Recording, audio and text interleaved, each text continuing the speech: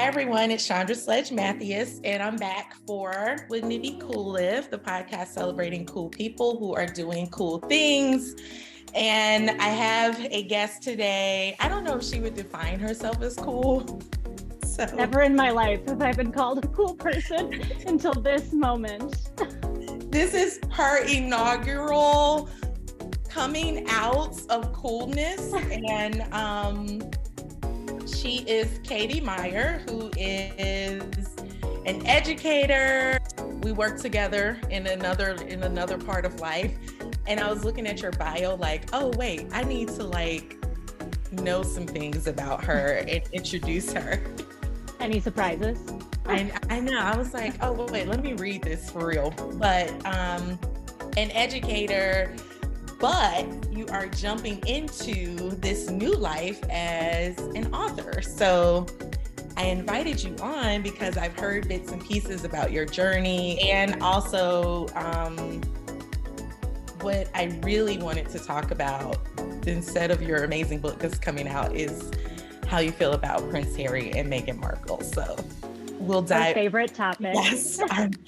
Oh my God, I'm so excited. So we'll dive into that at some point too. But welcome, Katie. Thank you. You are coming to us from Milwaukee, Wisconsin. This is our first Wisconsin guest. So you're also breaking barriers in that way. So you are a cool person. We still haven't gotten Chandra up to Wisconsin yet, though. No, so I've been to Wisconsin, just not Milwaukee. Oh yeah, just not Milwaukee. Yeah. You're right. I need to come because so I am like a big true crime person. This is probably like a trait of mine that might weird people out, but like I love reading about serial killers or like watching documentaries.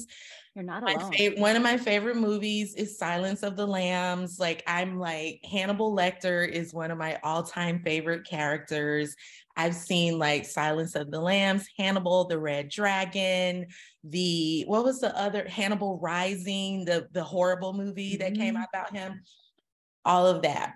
And then this is gonna have to be edited. This will have to be edited out. I'm a children's author. I'm leaving this part in. Right. Hannibal Lecter, great segue into your children's book. But yeah, like, so recently, okay, Hannibal Lecter is fictional, but recently I saw the Jeffrey Dahmer, not documentary, whatever it's called. I guess like the docu-series, docu-series, I guess. Yeah. And I didn't realize it was in Milwaukee. So I was kind of like, oh, that's so weird. If you're wondering how cool I am, know that Chandra will come to Milwaukee, not for me, but for Jeffrey Dahmer. Now I gotta go. That's sad. It's sad. That's not a good quality to have. It's not a trait I share out loud.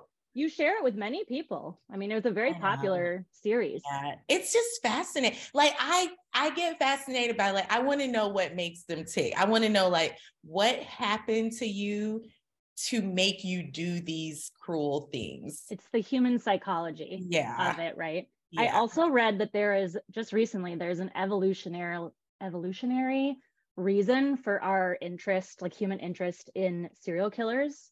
And it's because it's like our way of learning about our predators. Oh, interesting.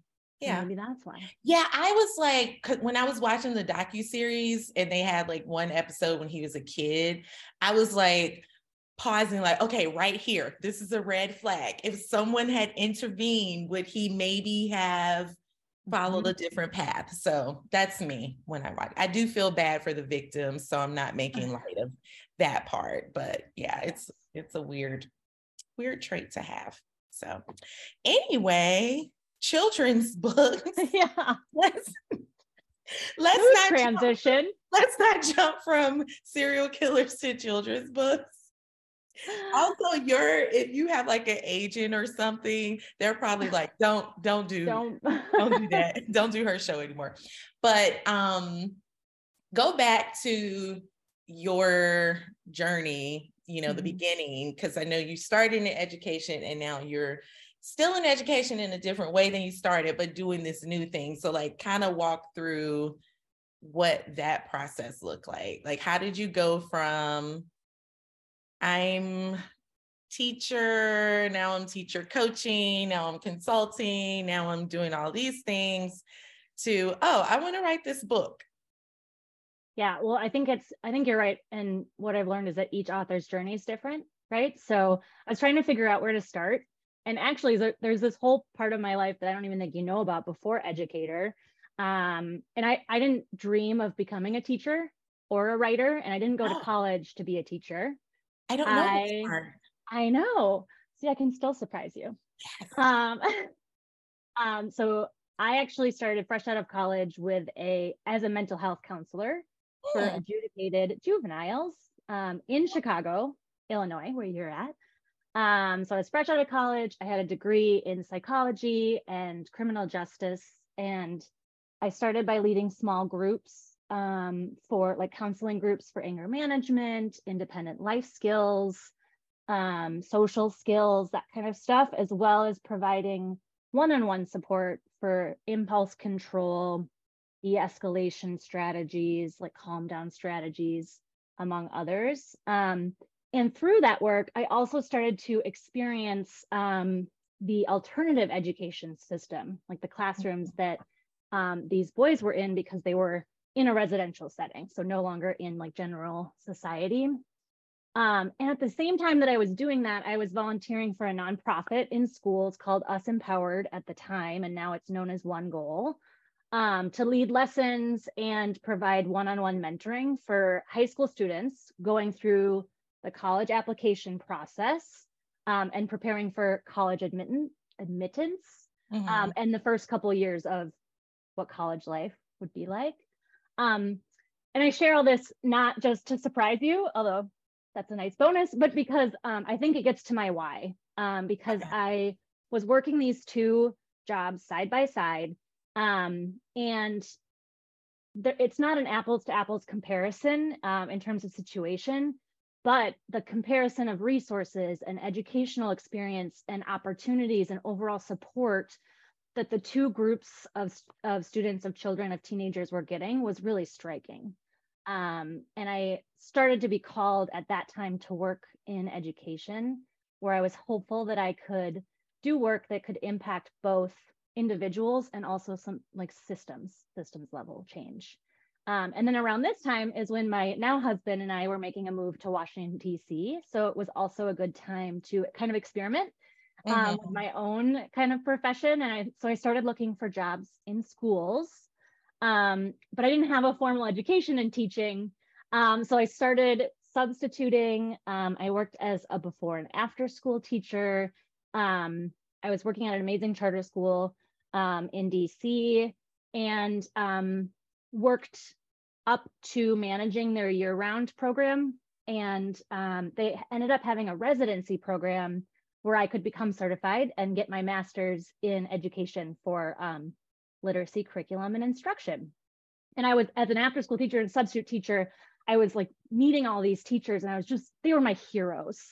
Like the Yeah. work that they were doing in their classrooms every day, I was so in awe of them. So I decided to do the residency program, went to American University, and worked as a special education teacher, a elementary teacher, reading specialist, and then started to think about how I could support other teachers, and became a literacy coach, a response to intervention or RTI coordinator to support students of all needs across the school, and in school leadership before ultimately where I'm at now, which is an educational consultant that supports school leaders of all types across many schools to make sure that all students get an equitable educational experience and, a rich educational experience, as well as teachers getting the development and support that they need and deserve to give students that experience.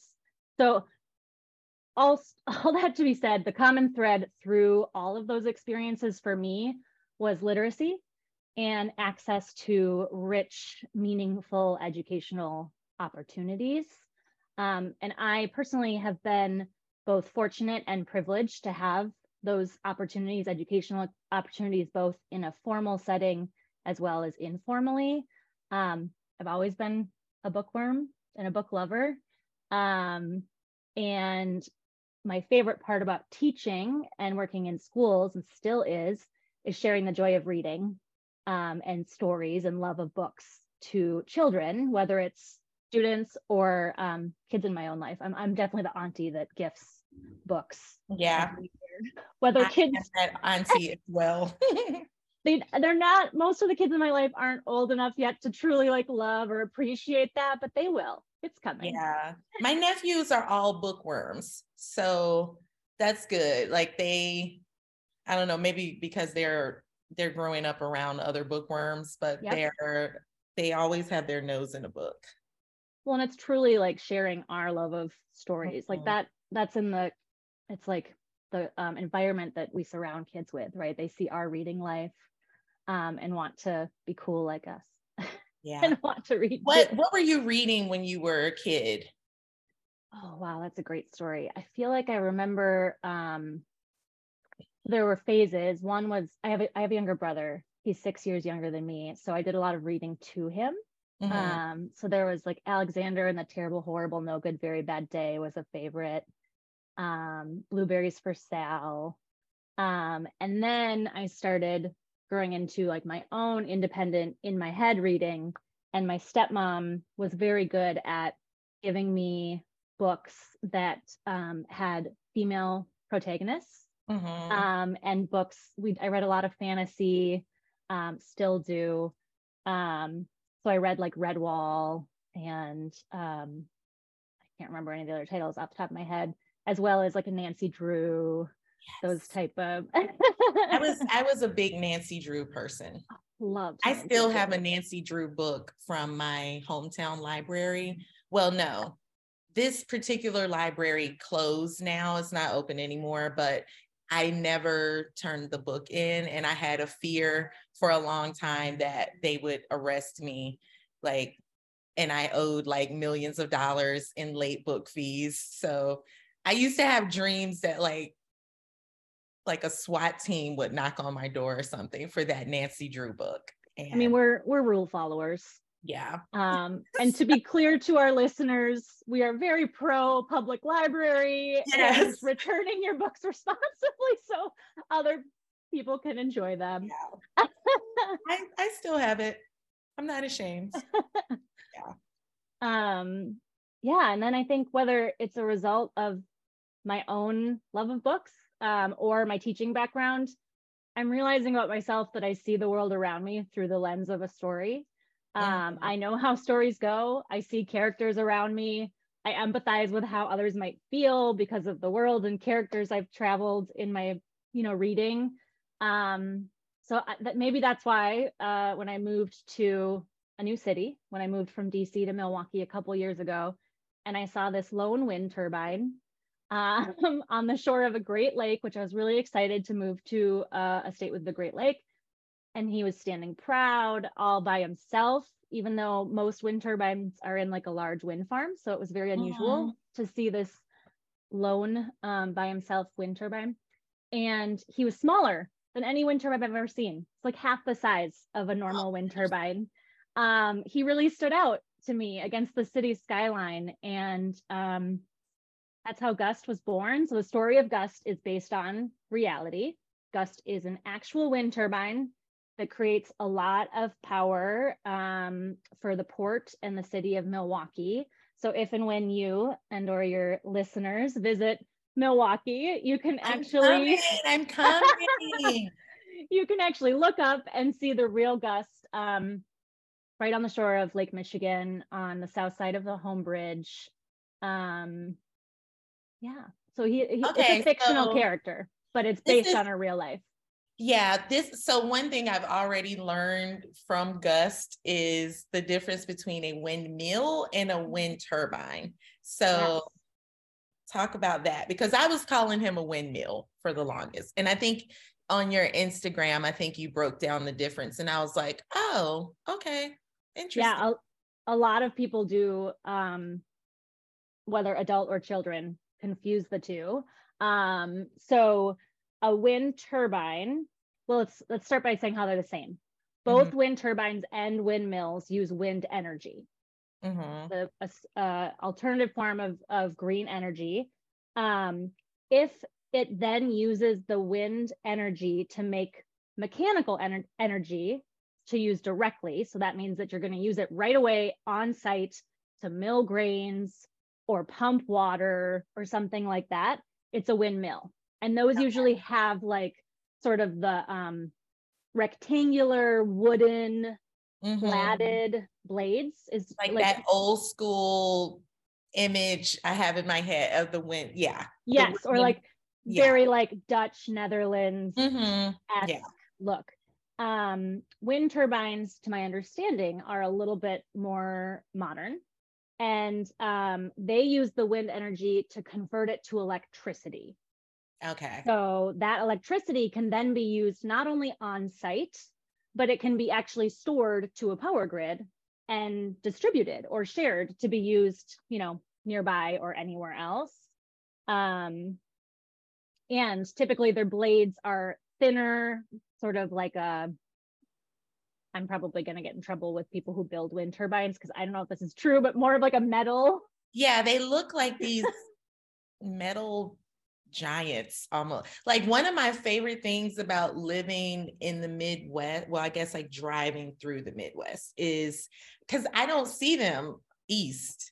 So driving here, especially like coming through Indiana, closer to Chicago, they're like fields and like thousands of them. And it's like, what is happening? What is going on? What are these things? Yeah, in general, they require a lot of space and height, obviously, which is also why this particular wind turbine that I've named Gust in Milwaukee is so striking, because he's so close to the city and so much smaller. But you do see, I feel like, a lot more of the Midwest and West because of the space, especially if you're having a whole wind farm. But you can also find them in the ocean. So like on the East Coast, many of them are actually in the ocean. So. Oh, wow. Interesting. Yeah. Now you know. Now I know. So, okay, you're like sitting outside and then you just see this little guy, and then this whole story just came to life in your head, or like, are you having a conversation with him? Okay. Do you talk to inanimate objects? Because I do this. Like, this is another weird fact. I talk to my things. Like I talk to, well, plants are living beings, but like I talk to my shoes. I talk to, like, if I've moved from place to place, like I talk to the place when I come in, when I leave, I have a goodbye conversation, and like it's a whole thing. I talk to my coffee mugs, my card. I really thought that this whole podcast was about making me look cooler. So outing me as someone who talks to inanimate objects is not really fair. But yes, I blame it on COVID, not a personality trait, but absolutely. So COVID hit almost as soon as we moved to our new home, and there wasn't a lot I could do to explore my new city or meet new people. And so we took our Black Lab, Louie, on like daily walks up to this overlooking Lake Michigan. And that's where I met Gust. Your listeners can't hear my quotation marks, but that's where we met. And so I think COVID isolation can maybe explain why I named a wind turbine and started having conversations with him daily. But yeah, I did. I just was wondering what he might be seeing up there, being on the shore of a Great Lake, overlooking a major city. Some people might argue about Milwaukee being a major city, but I'm gonna claim it, put my stake in the ground there. And a port. So I learned that he stood on Port Milwaukee grounds, and I didn't really know, honestly, I knew in general, like what the definition of a port was, but I didn't know a lot about ports. And at the same time, I randomly ran into a friend of mine from DC who just moved to the area around the same time. We'd been out of touch for years, and was actually the port director at Port Milwaukee. I had no idea. We reconnected, and he graciously answered my many questions about the port and their little wind turbine. And I was just amazed at how much the wind turbine did for the port and the city, and all the things that happen at a port. So that was sort of how that happened. I think it's really special that it's because I'm in another life. I've been having conversations about like place-based education, and it makes me think about like just your book, just, you know, this place-based book is like very specific to this region and this city. And I think it's like really powerful. It's like a special connection to like people who might live there, can see like a familiar face in Gus, but also like learn something about it. Cause like you can live in a city and not know, you know, the history or know how the day-to-day life happened. Like we don't stop to think about things like that, like what's making all of this tick. So I think that's really powerful. You know, I hope that locals will find some Easter eggs and learn a little bit about their community, but it also is about ports generally, and ports can be found in so many different places around the country and around the world. So learning about how ports work, and it's also about climate and green energy, and climate conversations are more common than ever and more urgent than ever. So I thought that Gus could be a child-friendly introduction to one form of green energy, and an entry point for parents to talk to, or teachers or whoever it may be, to talk to kids about wind energy too. So there's definitely a local appeal, but I also hope that there's some larger application both to other cities and ports, or like you said, if you're driving through a wind farm and you recognize a wind turbine, and also more broadly. What have you learned about yourself through this process of writing the book and all of the, like, kind of talk about like, what was that process? Because I know, you know, I've had people say to me like, oh, you should write a book. And I'm like, oh yeah, let me just tick that off the butt. Like, how do you know where to even start, and like what, you know, how to go through that process, and what are the things that you need to do, and what did you learn about yourself through that process? Wow, that's a lot. Okay, so I think one of the surprising things to me was that one of the easiest parts was the idea. I like to say that Gus found me and made me an author. As I mentioned earlier, I didn't have dreams of becoming a writer. Once I had the idea, it really felt right. Like it feels like I was meant to do it, but it wasn't something I've thought of my whole life. Finding the confidence and motivation to write his story was more challenging. And then actually writing and publishing it was even harder. So I just started with notes on my phone. I know as a reading specialist and as a literacy coach, I know what makes successful children's books. There's patterns and repetition and rhythm or rhyme, illustrations that support text, and of course a moral or a lesson, maybe some subtle humor for adults that are forced to read the book over and over and over again. So I started down, like just jotting down some ideas, but I reread and rewrote like the first 500 drafts, and then realized that even with that sort of literary knowledge, I was missing some crucial components in the book. Specifically, I didn't have a problem or solution, and there wasn't a moral of the story. Thinking about, why does any of this matter? So I had this character and I had this like simple sort of pattern, but it just felt very simple. Why did any of this matter to Gus? How is he feeling? What was he experiencing? Where was there any conflict internal or externally? And why does this story matter? Why should anyone read this story, right?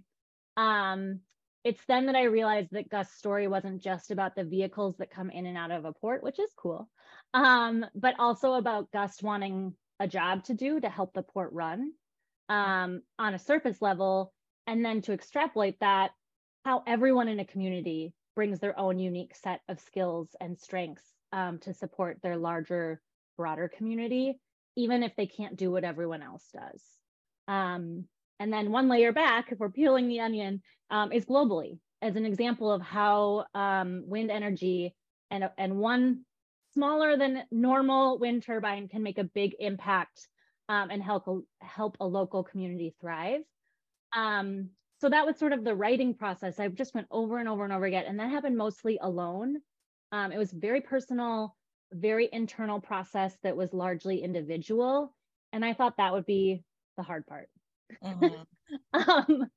Spoiler alert, it wasn't. Fortunately, for me, or maybe I think fortunately, the writing in a children's book doesn't matter as much as the illustrations. So then the most important part, I had a very close friend, confidant, also a literacy coach.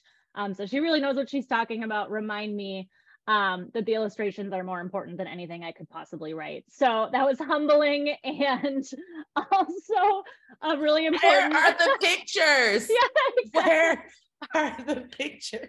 Like nobody's gonna read what you wrote, just make it look pretty. It was very motivating. It was a pivot point and a realization that I needed to find a really good illustrator. I knew I wanted to partner with someone locally, a local illustrator. Milwaukee's home to, we call it MIAD, the Milwaukee Institute of Art and Design, literally across the river from Gust. And there's so much talent in this area. So I started my search there and contacted several different illustrators. I shared my manuscript with them and asked them to send me a character sketch of how they envisioned this character that I had written. I don't know what I expected, but what struck me was both the quality of these illustrations and the complete range of different versions of Gus that I got. There were so many different styles, from more comic book or like graphic novel style to caricatures or cartoon to more realistic.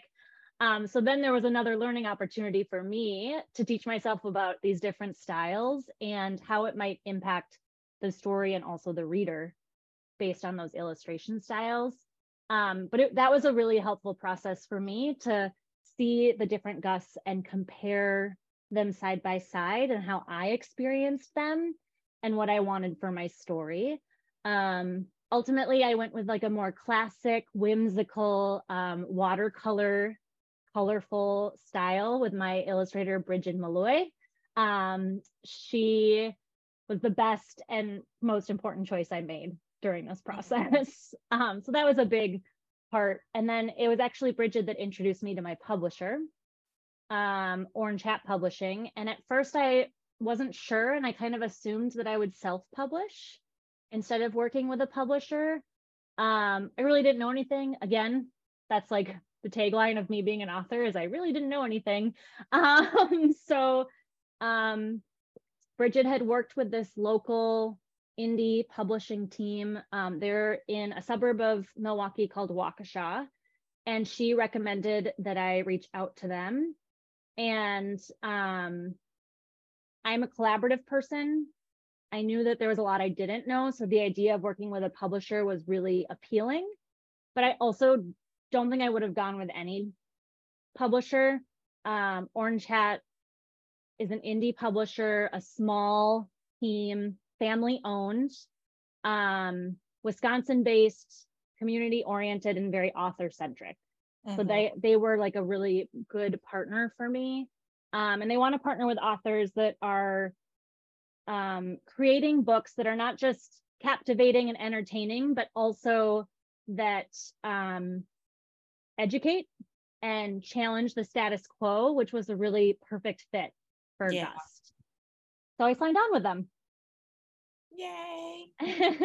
Were there any aha moments for you, like things was your big takeaway like, I don't know anything about this, or was it like, oh, I learned that I need blah blah blah?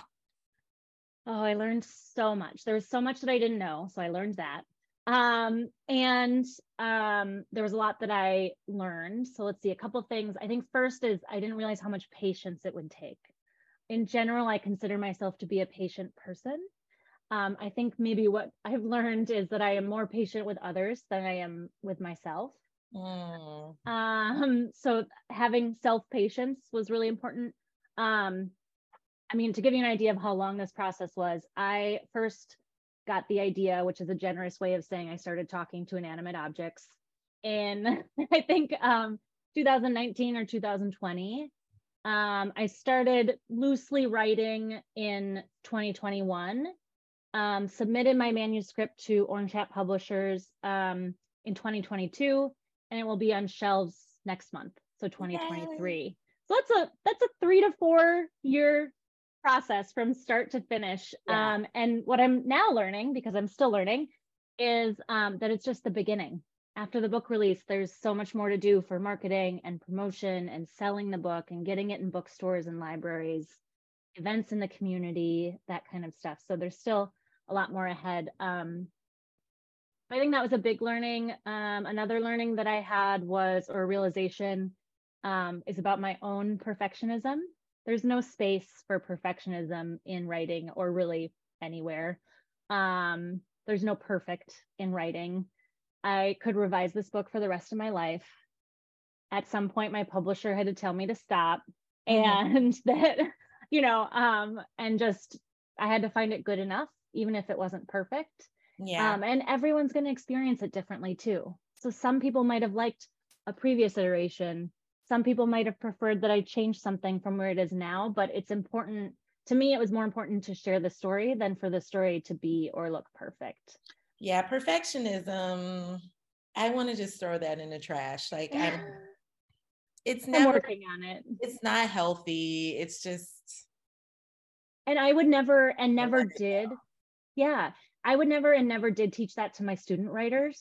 So holding myself to that also just felt misaligned with my own values. And it was like, why am I doing that? Yeah. So as part of that too, I had to learn to ask for help. I mentioned I thought writing would be the hardest part, and I was wrong. Writing is like the tip of the iceberg. There's so much more to publishing a book that goes on than writing the manuscript. And at first, and sometimes still, I get overwhelmed. And so I realized it was okay to ask for help and to activate my friends and families and networks' strengths and talents to help with everything from creative design to font choice and page layout and all these different things. After all, that is ultimately the lesson of my book, that we can all work together to get things done. So asking for help was a really important part of my process and advice I would give too. So hard to do. We can tell other people to do it, but when it's us, it's like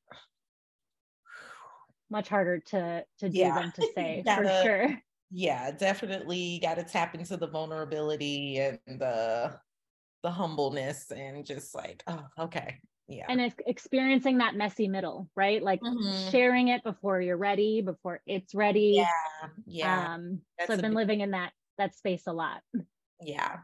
What do you do? Because I know you're a busy person in general, but then now you're adding this other layer of all of these like events you have coming up and the book release and all the things. What are you doing just to have some self-care, some relaxation?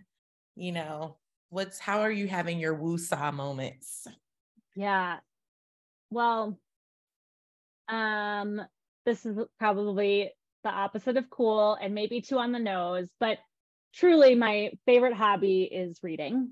I knew you were going to say that. I know. I knew you were going to. It's not a promotional push. It is like, it's embarrassing how much, like I'm learning it's a lot more than normal.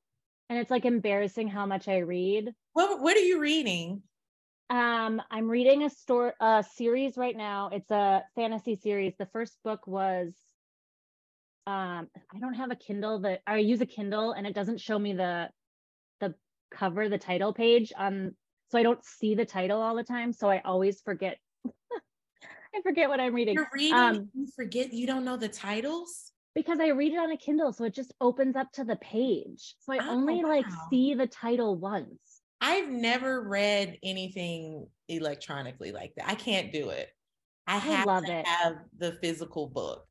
I do both. So I do physical hardcover, or physical copies of the book as well as digital, but I like getting the Kindle copies from my library. So anyway, I just read a lot. And I really love reading fantastical stories still to this day. I read them as a child too. Whether they're tales of magic or dystopian future or sci-fi, anything that takes me out of the world as I know it, is I think my favorite type of reading. But I also, other guilty pleasures, let's see, coffee, wine, cheese, bread. Those are all, you didn't ask about food though. Any guilty pleasure, like anything you're doing to like take yourself out of the busy moments and like reset, relax. Well, I think I can't say that I actively enjoy it, but I'm really mindful about and always feel better when I just move my body. So whether that's a walk around the neighborhood, running or biking by the lake, or I take spin, bar, or strength classes, like all of that stuff really helps to take my brain out of the whirlwind, the cyclone of thoughts and work and to-do list, and recenter, get back to me. But as you mentioned earlier, my guiltiest pleasure is probably following the British royal family. Yes, great segue. Because something we share. My guilty pleasures. And I know we both were listening to Meghan Markle's podcast, Archetypes, which is really good. But and I'm listening to the audiobook of A Spare, read by Prince Harry. I highly recommend listening to it. I'm not usually an audiobook listener, but hearing it in his voice with the accent. I'm not a big audiobook person, but I have to have the physical copy. So I haven't ordered it yet, but I'm considering like getting the physical copy and the audiobook and reading along with our dear Prince Harry. I wish I had done that. So I recommend definitely do that. That's the right approach. So what are you thinking right now? I just can't explain my fascination with this. And I know you agree with me. I think it's like all guilty pleasures I've enjoyed previously, like The Bachelor and Bachelorette or Emily in Paris. It's like a very social and like it's a way to stay connected with other people who like the same things like you. Downton Abbey. I can't get into like the dating shows and things like that, but like the royal family for me, I think it's because I'm also a history buff. Yes. So I like the historical aspects of it. I'm like, for some reason, I'm obsessed with like, you know, the royal history of England, like the Tudors. I'm really big on, give me all of the Tudor dynasty, like Henry VIII, the whole thing. Yep. But they're just so messy. And I think it's kind of like reality show mixed with history. It's like, these people are a hot mess. That is a good way to put it. Like, I don't do Real Housewives or Kardashians but I do the royal family. Right. It's like, they're right up there with the Kardashians. I think though, you have a good point about the history. And I think it's also the same idea that it takes me into another world into which I don't personally belong. So it's a way to experience, it's another story. It's just another story. And the monarchy represents so much that I disagree with. The classism, the hierarchical genetic-based roles that are just handed to you. It's undemocratic. The using taxpayer money, all of it is like so against anything that I am for generally. The whole colonialism thing, it's problematic at best. Building your wealth off of nations that like you've literally just robbed for centuries. And then continue to that whole thing to rule over, but act like you're not. It's all so problematic. And I think maybe that's part of why I like Harry and Meghan so much. They're just starting. It's messy, but it's also real. They're starting to challenge, although maybe not as much as I would like at some places, but modernize the institution, challenge the status quo, speak up against some parts of it. And I just imagine the learning and unlearning that had to take place. Yeah. Specifically for Harry, growing up in that, like, just entrenched in that mindset, and that family, and the courage to stand up to that. There are cringeworthy reality show moments, but they are real. And I truly believe that everyone should be able to tell their own story. So I am grateful that they've had that opportunity, and maybe they can just live out their lives now. Yeah. That's my hope. Cringe moment is highly appropriate, because like even watching the Netflix special, there were like cringy moment, like even on Megan's side, I was like, yeah, both. Maybe not say that. Maybe like it was kind of like my Jeffrey Dahmer moment. Maybe not say that out loud. Maybe keep that. But also that's real. Like, but it is none of these people that we put on pedestals are perfect, right? It goes back to the idea of perfectionism. Like, we expect them to be these perfect. They're not. They're human too. They're not. They're my besties. And they need to do better and be better because of the power and authority and the voice that they have, and the platform that they've been given, but they are also human. Yeah. So I gotta read the book, but I'm rooting for them. I'm team Harry and Meghan. Yeah. So one more thing, speaking of Meghan and archetypes, I think I'm correct in you define yourself as a feminist. Mm-hmm. So talk a little bit about that, because I also know like even feminism, like it's this broad umbrella, and there's like within all systems, there's some messiness, there's some inequities, but like, how do you kind of find your battlefield within feminism? Yes.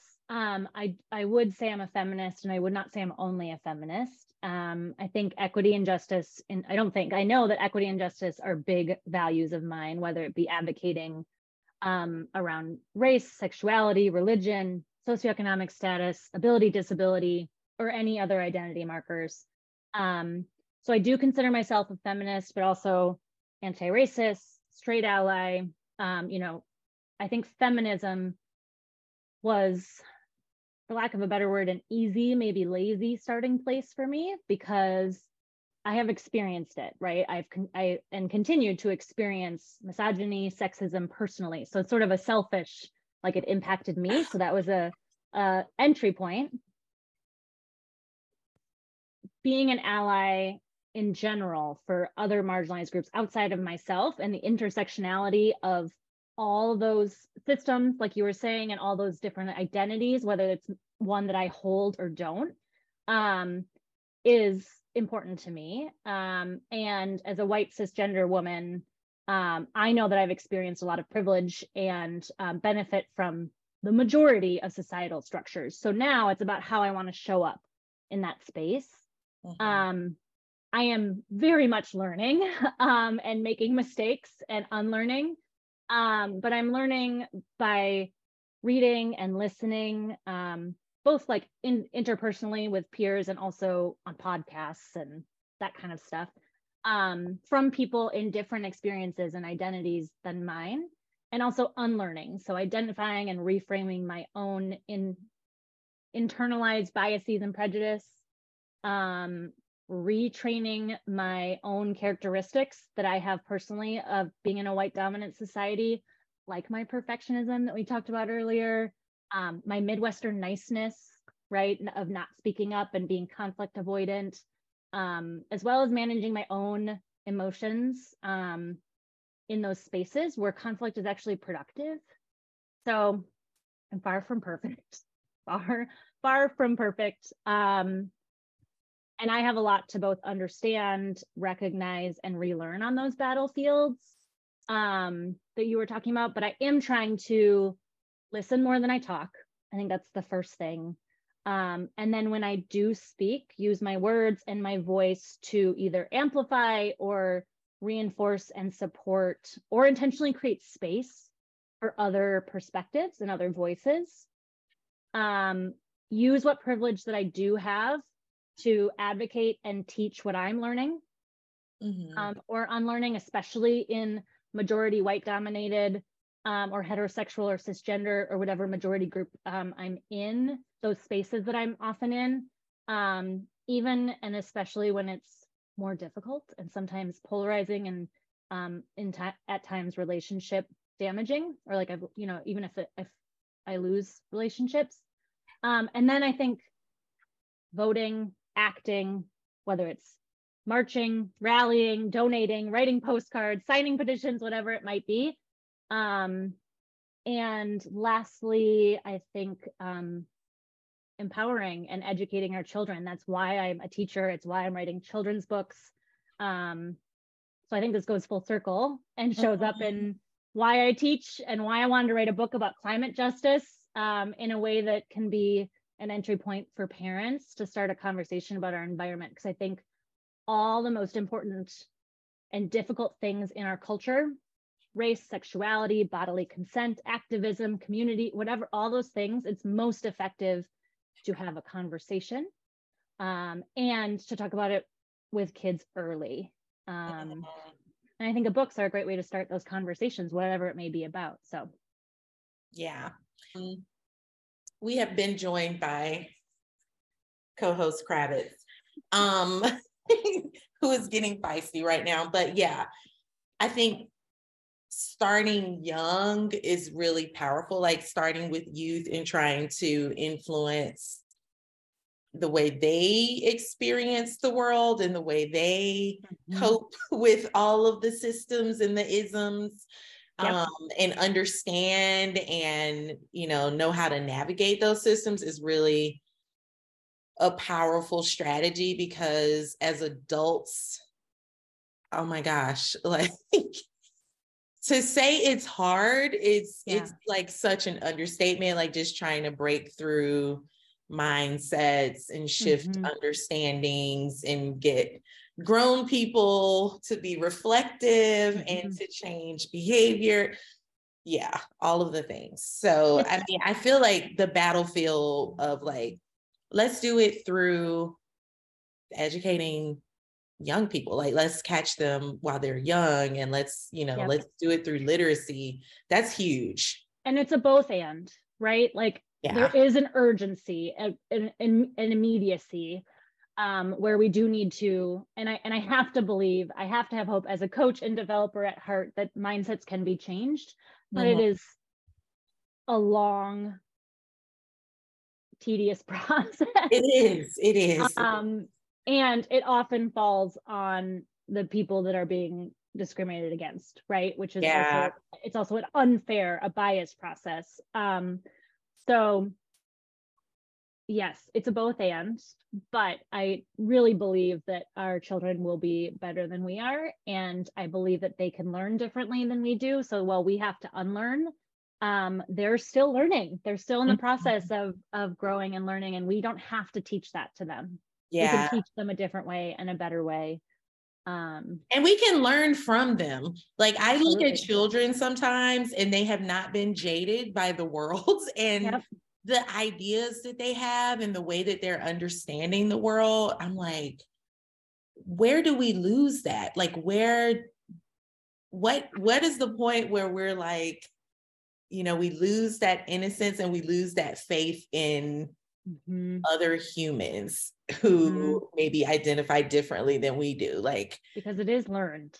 It is very much and it's learned through everything, through these like tiny little moments in time, through media and what they see on TV and read in books. And that's another reason why I love reading so much, because I can read stories about people who have different identities or different identity markers than I have, right? Whether an LGBTQ plus relationship or a culture different from my own, or differing abilities in sight or hearing or speech or physical body, whatever it is, something that takes us outside of our own experiences and perspectives. So reading is one really good way to do that, or books are a good vehicle for that. But it's all the things, right? It's seeing representation on TV. It's having experiences with people different from you out in your community or in your school, your places of faith, or whatever it may be. Yeah. All the things. Well, I will say thank you for fighting the battle on your battlefields. We all have our battlefields we have to identify. And yeah, it's the work continues. It does. So, okay, I'm going to shift gears. Since Kravitz is here, What does Kravitz want to know? He reminded me, like, okay, we got to do our cool point segment. So, I'm so scared. Completely, I'm so not cool. completely left field, but these are 5 questions that will give our listeners a little bit more information about you. They are random questions that may or may not make sense and have any connection to anything. When Chandra says they're random, she hand curated these questions. These are not that bad. These out me. Listeners, you get to decide if I am cool or not. These are not that bad. Just so you know, everyone who's done this has always gotten the cool points. Okay. There's never been a guest that's I'm like, never mind, you're not cool. So I'll be a real trailblazer if I don't. Right. Please do not be the first guest to not get the cool points. So the first question is, let's see, where do I want to go? If we are on a road trip together and you take over the radio station, what are we listening to? This is huge. This is important. Oh, I'm so scared that you're going to judge me. So my immediate response is Taylor Swift. I am a Swiftie. I know. I also listen to cool music, but the Taylor's uncool. I was about to say, so you now just put Taylor Swift in an uncool category. I love Taylor. I love Harry Styles. I do, but I also really love, I love a lead. This is not Harry Styles, I guess, but I love a female strong vocalist. Like Julian Baker is another, Maggie Rogers. I love I guess that's the same with my reading preferences. Like I love a strong female protagonist. I can live with Taylor Swift. I cannot name you one Taylor Swift song right now, but like as a person, I feel like she's a cool person. Maybe Harry Styles, I just learned about him because I saw him in a movie. So I didn't know anything about his music. Oh. I just listened to, I guess, this new album he has out that got album of the year. And I was like, oh, let me listen to it. And it's like cool. I could have it playing in the background when I'm cleaning up or something. I guess my playlist, my radio station ever would be like the female vocalist. Like I've got Adele, Beyonce, Maggie Rogers, I just love a strong female vocalist. Yeah. Okay. We'll give you a cool point for that. Okay. So, what is your micro talent? This is something that is like writing a book is a huge talent, but what's your micro talent? Something that is not really an important thing, but yeah. Okay. Well, I like to call myself a time optimist because it is a positively framed way of saying that I am almost always off time or late. Like I feel like I can fit I can fit as much as possible in a moment of time. Like if I have an hour, I'm gonna say that it'll only take me an hour and I'm gonna fill that whole entire time and then probably another half hour, but I consider myself a time optimist. Okay. So that's my micro talent. I also just learned I just started drinking coffee during pandemic times. And so, yeah, I didn't drink coffee until 4 years ago. Oh my God. 3 years ago. And so I learned how to make a mean cup of coffee during that time. I went deep down a rabbit hole of brewing coffee. This is an important thing. I prefer my own brewed coffee now to going to a Starbucks. Before, I was 100% hardcore coffee shop. Now, if I have to go to a coffee shop, I will, but I definitely prefer my own brewed coffee. Oh yeah, I use the filtered water and I measure the grams and the ratios. It's a whole science. Do you ground your own beans or you buy? Yeah, me too. Half, I feel yep. like it tastes better when you do that. Yep, like right before you bloom. Yes. With the filtered water. Yeah. Yeah. Okay, we're on the same page. All right, cool point. Do I get 2 cool points? You got 2 cool points right now. If you're on vacation, are you winging it or do you pre-plan your itinerary? I do a lot of pre-research. Okay. So I know like neighborhoods I want to go to and options for like coffee shops, restaurants, bars, places to see and experience there, but I don't plan to the hour. I think this ties into the time optimism part. I like assume that I'll be able to experience everything within a space within like the 2 days that I'm there. And I usually get to like a quarter of it, if even. So I give myself options, but they're research options so that I can pretend like I'm a cool fly by the seat of my pants spontaneous person. But really, I've done all the thinking in advance. Okay. we're gonna let you slide in with that one. I know you're not surprised. We're gonna let you just barely got in on that one. All right. Favorite school supply? Ooh, it's a heavy hitting question. Yeah. This is a make or break question. Like if you don't answer this one correctly, it's like throw it all out the window. I desperately want to know the wrong answer to this question, and I hope it's not mine. I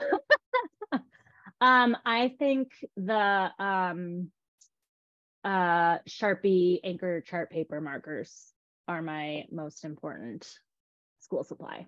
Wait, are we talking as a teacher or as a student? Because that does make a difference. Okay, let's go as a student. Okay. Yeah. Notebook choice. The paper choice is important. Notebook paper or the actual notebook? No, the notebook itself. And okay. Are you talking like Trapper Keep? Are you a Trapper Keeper person, or are you like the old school, just like single notebook? Okay. Yes. Cardboard or like plastic? Now it's plastic. Okay. But it used to be cardboard. Although now you're making me think of Lisa Frank, and I was never cool enough, or I shouldn't admit that on a cool points. Yeah. Game to have Lisa Frank. But yeah, I remember the notebook being so important because then you would cover it all with like magazine photos, like clippings, and you would pass it back and forth with your friends. Yeah. To write notes. Yeah. And then so then you didn't have to fold it up. Okay. We're gonna give you points for that. Notebooks are high on the list. If you had said like something closer to the paperclip range, that would have been unacceptable. Yeah, very questionable. What's number one? What's the coolest school supply? I feel like number one is the range of pencils. Like it's pencils, but you know, then there's the electronic pencils. They're remember the ones with the little white stackable lead? Yes. So yeah. There's a whole pencil category. Subgenre. Yeah. My one of my high school teachers, when first day of class, told us that the most superior pencil was a Dixon Ticonderoga, and had a whole spiel about how it was like writing on air, and I was like, I respected his dedication and his passion for that pencil. Yeah. I don't know if maybe it was day one classroom syllabus material, but he was serious about it. Yeah, it's a big thing. All right. And the last question, you said you never dreamed of being a teacher, you never dreamed of being an author. What did you dream of being? Oh, a marine biologist. Really? Yeah, I love dolphins and manatees. Oh my gosh. And snorkeling and scuba diving. Like there's just this whole world underwater. I did not know this. I too have that on my list. Did you? Yes. I have thought about like, oh, I should have been like a marine biologist, and like cold water animals. Like I want to be in the water with a killer whale, but I don't want to be in the water with a killer whale. You want to be a killer whale in the water with a killer whale. I want to be one with them, but not really. I I want 100% agree. But then yeah, there was like a lot of math and science involved, and I realized that wasn't really my yeah, strength. So yeah. And I also need to have a beluga whale experience at some point in my life. So I had a recent manatee experience where I was like communing with a manatee for like 15 minutes. My yeah, husband had it's to something pull about me like away. Arctic water. Like I want to be, I need, like, you know, you see on the movies, like the guys in the big suits and it's really cold. I need to be one of them. I need to be out there. So yeah. In another life, Chandra will In be another life. marine biologist. You can take the cold water. I'll take the warm water.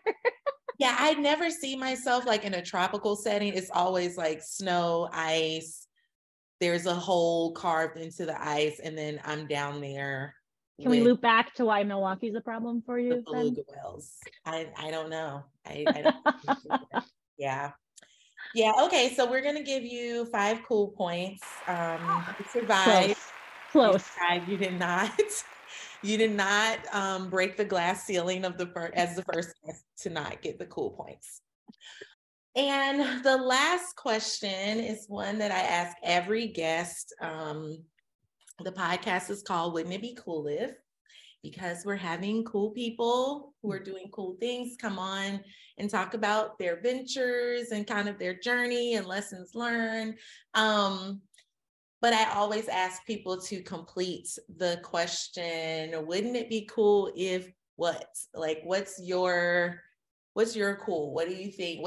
What's your impact statement? Like, what would you like to see in the world or in your worlds? It's such a great prompt.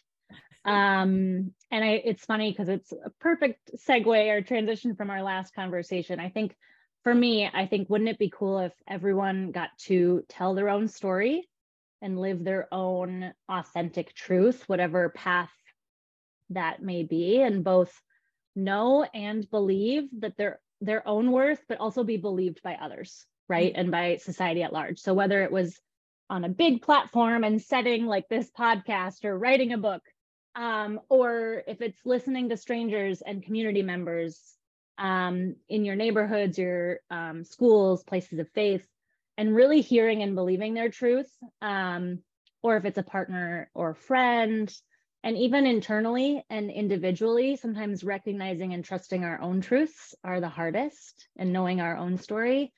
And that's one of the biggest lessons of Gust, actually, is that who we are and what we can do are enough. Gust can't be a train and he can't be a crane, but he can be a wind turbine. And that is enough.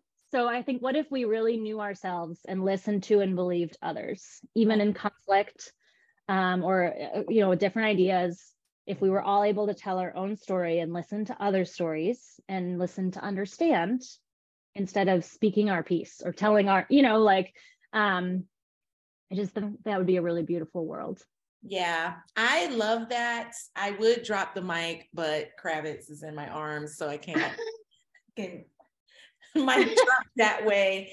Yeah, I love that. Telling our own story and like just recognizing that everyone has a story. Like everyone has value. I always on the YouTube video of our chat, I always like pop golden nuggets down at the bottom. And I think like one of the big takeaways from this conversation is like, we all have a story and we all have a role. Like we all can play a part in our communities and, ultimately the world. We just have to kind of find our thing and our purpose and live it out. So yeah, that's huge. And golden nugget that I don't know anything. Who does? Who knows anything? True. That's the major golden nugget. Do you have anything you want to share? Okay, no, he doesn't have anything he wants to add. Thank you so much, Katie, for being on. Wouldn't it be cool if? Thank you for inviting me. This is so fun to talk with you and to your listeners. Yeah. And to Kravitz. To our listeners, when you have a chance to travel, come up to Milwaukee, Wisconsin, so you can see Gust. Buy the book. Tell us where we can get the book. Yes. So you can follow along with me and with Gus, follow on our journey on Instagram at Katie Meyer Writes, and all of the links are in there to buy the book. I have a website coming soon. I'm building it, but it will be www.gustthebook, and that's Gust, G-U-S-T, like a gust of wind. If I could wink, I would wink, but I can't. Another surprise. So Wait, time out. You really can't wink? I really can't wink. Katie, why? I don't know. I never learned. Is that kind of, I twisted my head so you couldn't see that my other eye was closing. Oh my gosh, we have to work on this. Yeah. I know. That's your homework. A teachable skill. I don't know how to do it. Moment. I'm glad we found this out after you got the cool points and not before, because that whole outcome would have been different. As a child, it was traumatizing. As a child, I had to, like, all those games that you play in a circle, they had to give me a modification. So instead of winking, I was allowed to double blink. So it was like, it's all so embarrassing. Okay, take this part out. We're not going to talk about it. Okay, I'm sorry. Anyway, my website is coming soon. Yes. www.gustthebook.com. The book comes out March 21st, the Tuesday. The best place to buy Gust is directly from my publisher by going to orangechatpublishing.com. And you can find Gust in their like online store items. Right now it's under pre-orders until after March 21st. But the best place to order it in general is always going to be from my publisher.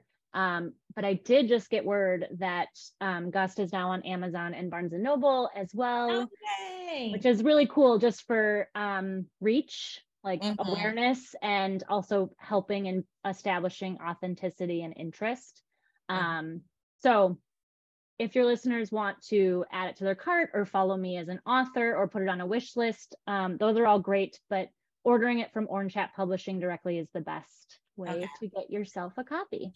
And I'll pop all the links in the video down below. And what else is coming up for you? Anything cool coming up on your plate?